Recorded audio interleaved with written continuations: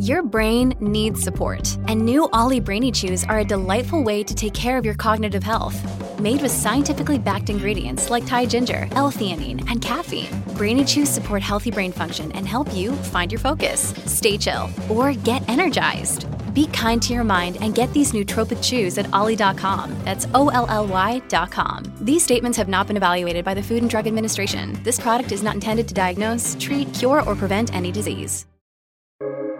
Welcome to the New Books Network.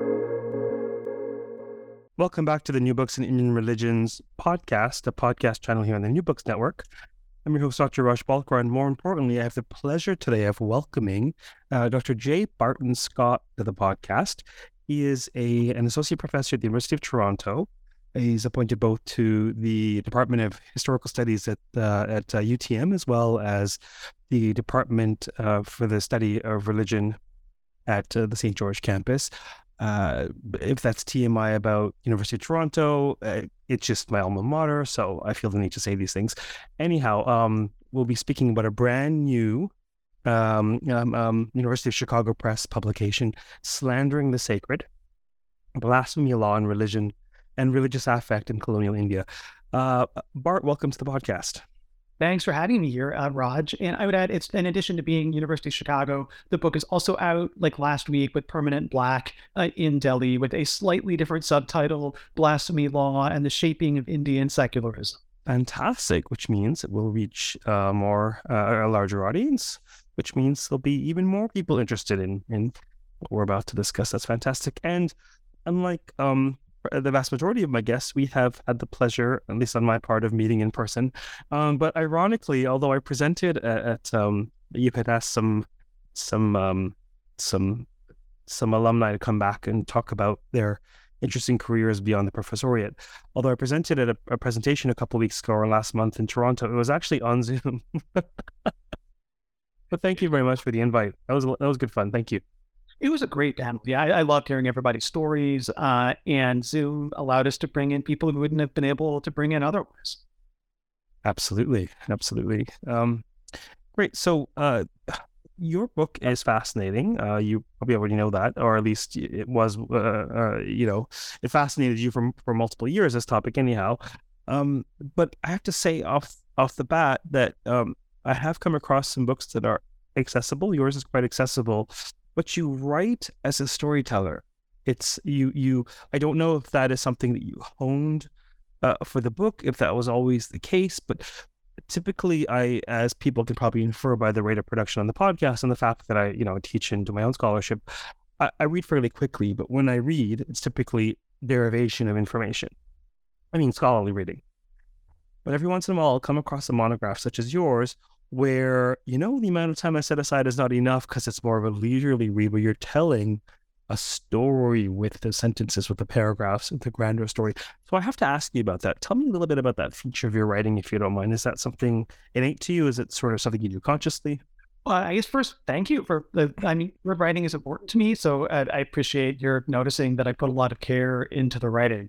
It's something that it takes a lot of work. I mean, I think that books are important. Books consist of words and writing. And if we aren't pouring ourselves into the writing, what are we doing? Is sort of my feeling. And I like writing that has some kick to it. I like writing that has a strong narrative propulsion to it. And that's the kind of writing I try to make. It takes a gazillion drafts to do because you have to first figure out what your ideas are and get all the research built in there, and then just revise until it flows smoothly. Well, that's and this is not a piece I normally comment on. I mean, there have been a number of accessible books and loose readers without question. But, when I read academic material, I read it for the information. It's typically written for the information, for structure, for an argument, for evidence, or et cetera, et cetera, et cetera. But I happen to, what do I study? I study narrative. What do I do when I'm not studying narrative? I teach through story. I tell story. And narrative is so important. And when you have that narrative quality to the writing, you actually don't want to just skim through it. The narrative takes you on the journey, right? So, with that quality, it's really important, I think, for teaching, but it's also a joy for academic work. So it's great that you spend that energy. It comes across, at least to me, and I imagine for those. Actually, no, I think there was a comment, if I recall correctly, one of the reviewers commented on sort of I think Sheer he quipped that it was you sort of you're writing about colonial Indian penal law, and you've somehow written a page turner. No small feat. So there you are. Yeah, Catherine Lemons at McGill University, an anthropologist of Islam. Bless her, she wrote like the best ad copy. It's a page turner about a penal code. Yes, it is scholarly. Yeah, indeed, it's hilarious. So how did you become interested in this topic? What's sort of the genesis of this interest or this book kernel? Yeah, so the book is a history of Section 295A of the Indian Penal Code, which makes it a crime to outrage the religious feelings of any class of person. It's a law that anybody who follows the news in contemporary India knows well. It seems like every week there's some kind of allegation that somebody has wounded religious feelings, and the law is now most often used, it seems, to protect Hinduism from alleged offense. I, like many North American-based scholars of Hinduism, had long been aware of this law. It has shadowed scholarship on Hinduism since the 1990s, and tons of scholars have run afoul of it. Most famously, perhaps, Wendy Doniger with her 2014 book, The Hindus, An Alternative History, which quite stupendously ran afoul of this law. So, I mean, I, for years, had been working on topics in and around modern Hinduism and had been writing under the shadow of just this paranoia of like, oh God, will a thing I write run afoul of Section 295A? Will I be dragged to court or have my things pulped? Which never happened because most scholarly writing doesn't get read that much in, scholarly writing. And so I decided that for this project, I was going to lean into the paranoia and in fact write about the thing that was making me paranoid, which is this law, and wanted to give an account of it. And that here we are. Well, this is a path to scholarly self-actualization, facing your fears. So how site savvy of you. Okay, so thank you for laying the foundation of this law and some of its implications, and clearly what a slippery slope it might be to run afoul of it, as you say. What would you say? What would you hope would be the primary overarching takeaway or subset of takeaways for this book? What does this book hope to accomplish or show, demonstrate? This is the hard question. I mean, yes, because it's textured. It's textured in this case. Everything I write ends up having multiple arguments, and so it's hard to extract one. But I mean, I guess in some ways the main argument is to say that Section 295A is easy to criticize. Many on the left and other political positions in India would love to be rid of the thing. It places a chill on free speech about religion. I mean, certainly I and other scholars, sort of hate this law because it really does place a chill on free speech and scholarship about religion. But the more I looked into the history of the law, the more I saw that it represents a set of problems that have no easy solution. We're still living with this set of problems now. How is a modern state, how is a modern society meant to regulate or proscribe injurious speech? This is a set of questions that's implied in things like trigger warnings, regulations about hate speech and cancel culture. We as a society are even now obsessed with questions of injurious speech. And those are much the same set of questions that 295A was trying to resolve when it was put on the books way back in 1927, nearly 100 years ago. It's a set of questions that are still with us. And to me, these are at bottom a set of questions about the history of secularism. This is one of, whether or not it's evident to the author of the book, it's more often than evident to myself in terms of how to pan out and why this is relevant. In this particular case, you do that brilliantly in the book, and you bring in examples, whether it's Rushdie or Madonna or whomever, just to show that this is. It's important to understand the particular sociocultural contours of a phenomenon that's being studied, but then it's not such that humans aren't humans on some level, and problems aren't pervasive cross-culturally, and this may be a variation or an iteration or an exemplification or a corollary, at very least, of something that is experienced currently or in your particular culture. Now, given that you make the parallel so clear in your work, do you feel that is it the case that understanding this tension in modern times will illumine Section 295A and this historical juncture, or is it vice versa? I think it's both. I think in many ways we're still in the same broad conjuncture of 1927, where how to frame injurious speech that question becomes visible from within liberalism, a set of political philosophies that place particular emphasis on free speech. And that was the same set of problems that were there in the 1920s. It's the same set of problems we have today. So actually the moment is, broadly speaking, shared, although there are key shifts between the 1920s and today, not least shifts in media. We're now in the world of the digital, obviously. The world that I was investigating in late 19th and early 20th century India is the world of print media, when there were all like gazillions of cheaply printed tracts, pamphlets, newspapers circulating everywhere. The kinds of slanders that percolated at the time were so caught up with the tactile material technology of print.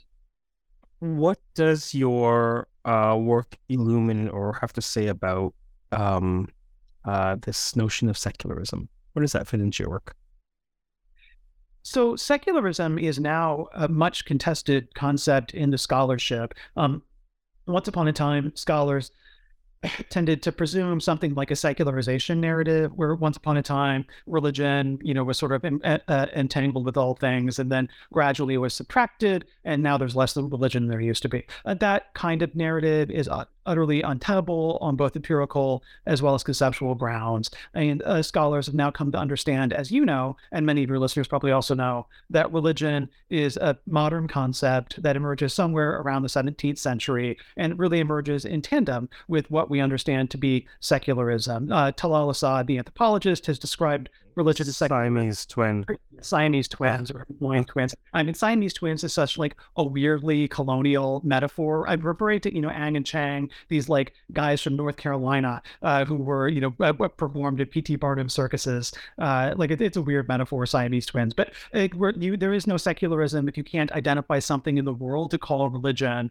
and then try to map, manage, and regulate that religion. So the work that I'm doing in the book is really building on Assad as well as Hussein Ali Agrama, Saba Mahmoud, of people who've tried to understand secular modernity as really split between, on the one hand, what Mahmoud calls secularism's promise of freedom, that liberal constitutional states want to grant freedom of religion to citizens, and on the other hand, what Mahmoud calls secularism's regulatory impulse. There's this other side of the state, this sort of Foucauldian, discipline, governmentality side of the state that sees religious populations that it just wants to map, manage, and regulate.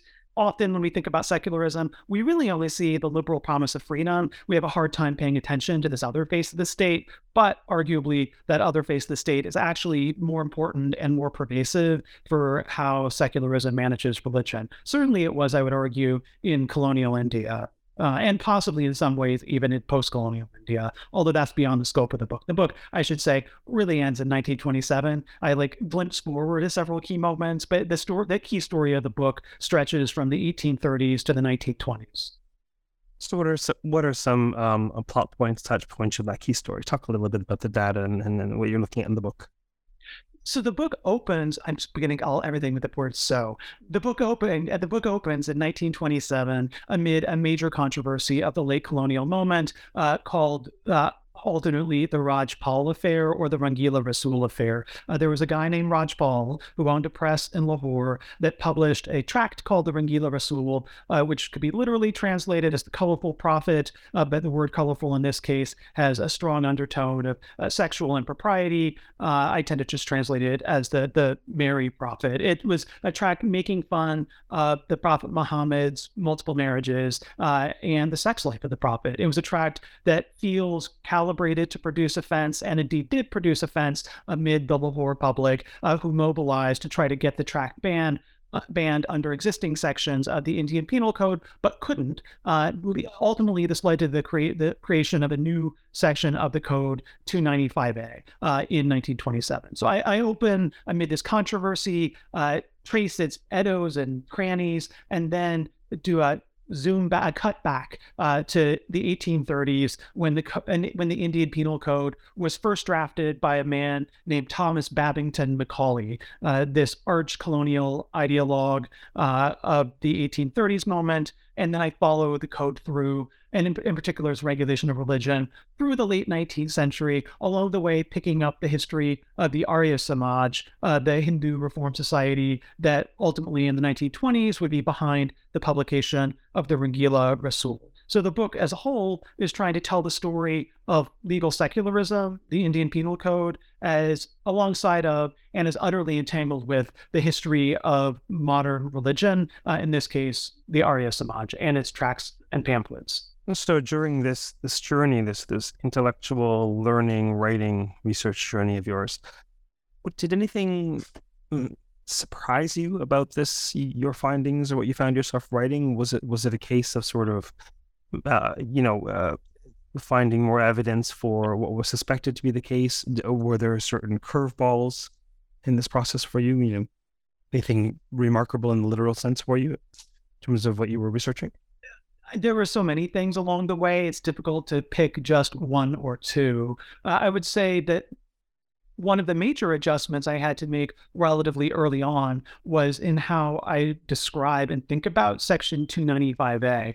This is often called a blasphemy law, even in the 1920s, when the bill proposing it was called the Blasphemy Bill. But it's precisely not a blasphemy law. It's a law that was going out of its way in its moment to secularize the history of blasphemy in British common law traditions. I had not realized how late blasphemy remained a crime in the UK. That the last man jailed for blasphemy in Britain was in 1921, the ironically named John Gott, G-O-T-T, God in German. And the last man convicted of blasphemy in the UK was in 1977, Dennis Lemon, what was known as the Gay News case. And blasphemy remained a criminal offense in the UK until 2008. In the late 80s, early 90s, after the Rushdie affair, there was an effort to broaden blasphemy law in the UK to include other religions like Islam, which failed. That the House of Lords doubled down and said, no, we protect only Anglican Christianity, the Church of England, that's it. So one of the major sort of surprises, and of course this is not at all surprising at many levels, was that, India was at the forefront of the development of British secularism. The British were always more secular in the colonies than they were at home, and maybe especially in India, which they understood as a religiously plural space, and a space that needed to be managed in terms of religion. So the British Empire was devising new means of regulating religion in India that it would then import back to Britain. And so that's the specifics of this story were new and surprising to me, but that background condition, the British secularism, Western secularism was invented in the colonies, was not new to me. We know this already from the work of many other scholars. Perhaps comment on some of the examples used in the book, whatever comes to mind, in terms of, where do we see continuities in our times? For those who are listening who haven't read the book, who may very well decide to read the book, could you flesh out why this isn't a particularly colonial Indic problem in terms of what's happening at present? So I think the question is, what's specifically colonial about this? No. The question is, you make a number of references in the book, but for those listening, why is this not just an historical South Asian problem? Where do we see this bubbling up? What are parallels that are occurring in our times, and how do they map on to Section 295A, or perhaps even how do they contrast there too? Sure. I guess maybe there are two ways to answer that question. One is in terms of the cultural politics of contemporary India, and two is in terms of the broader sort of theoretical horizon of the book. In India at present, as well, I would add, as in Pakistan, although in somewhat different form, the Pakistan Penal Code is the direct derivation of the Indian Penal Code, and the laws in the Pakistan Penal Code that specifically prohibit blasphemies against the Prophet Muhammad and other entities within Islam were added in the 1980s, but very much modeled on Thomas Macaulay's Penal Code. So they're this weird hybrid of British colonial law and Islamic law. In contemporary India, this section 295A is often used. I mean, indeed, the entire penal code remains the law of the land, and so the book is trying to provide an account of what happens when people in contemporary India speak in the language of the Indian Penal Code. What happens when they speak in the language of Macaulay? The ironic result is when people are trying to speak from the position of being Hindu, let's say, or being Jain or Muslim or whatever, but speaking in the language of the code, they're doing two things at once. They're saying we as Hindus are offended as Hindus, but then in saying that, they've hybridized Hinduism with colonial legal secularism. In the conclusion of the book, I say that they become Macaulay's children when they allege offense in the terms of the Indian Penal Code. They've entered in this kind of intimate, embodied, affective relationship with these words written 100 years ago. That maybe tips my hand toward the broader theoretical horizon of the book, where the book is about India, but it's also trying to ask a series of theoretical questions about religion and what in the book I describe as religious affect. And very much in conversation with affect theory, with media studies, with a number of different conversations that are trying to give accounts for, what is it to feel? What is it to feel in relation to media, be that print media or the digital? There's something weirdly both intimate and public about it at the same time, that the thing, that feeling or affect, that thing that is registered sort of most intimately in the body and in seemingly private spaces of reading is implicated in these public forms. Like reading of tracts and pamphlets in newspapers, like reading Twitter. What happens in these spaces is intimate and public at the same time. And so the book is trying to provide one set of theoretical vocabularies or narrative techniques for describing that kind of public intimacy. Well, we're certainly well within the age of public outrage, manufactured or otherwise. So there are some fascinating parallels that one might be tempted to draw from your case studies and what's happening at present. You actually preempted this in your last response, but what subfields does your book is your book in conversation with, or otherwise put, what sorts of interests or scholars might your book pertain to?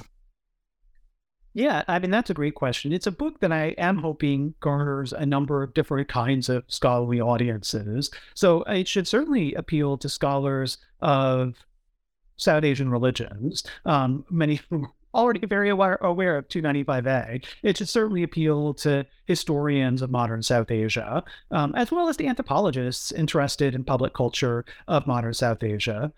More broadly, it should appeal to scholars interested in secularism in a number of historical contexts. It should appeal to scholars interested in religious affect and religious feelings, emotion discourses in religion.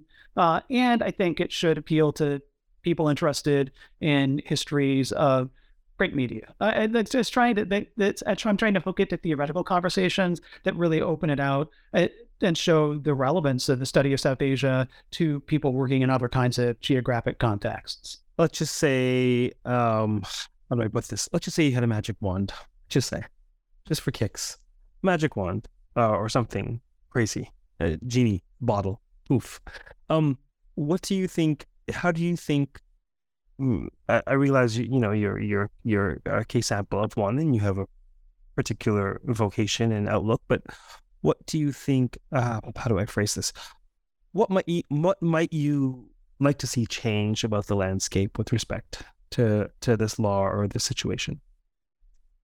So that, I would say, is the policy question that I punted in writing the book, and that is ultimately out of respect for lawyers and policymakers, to decide what policy should be or what laws should be is ultimately a different task than the task of historical and critical scholarship. My job is to provide an account of the history of the law, is to provide a genealogy of the law, is to observe its effects and its limits, and not ultimately to propose, say, a shift in law. And that's just a different skill set, and I respect the people who do that too much to presume. In terms of shifts that might happen in discourse around this law, I think we are off people when they critique this law are often unaware of the kinds of histories that their critiques participate in.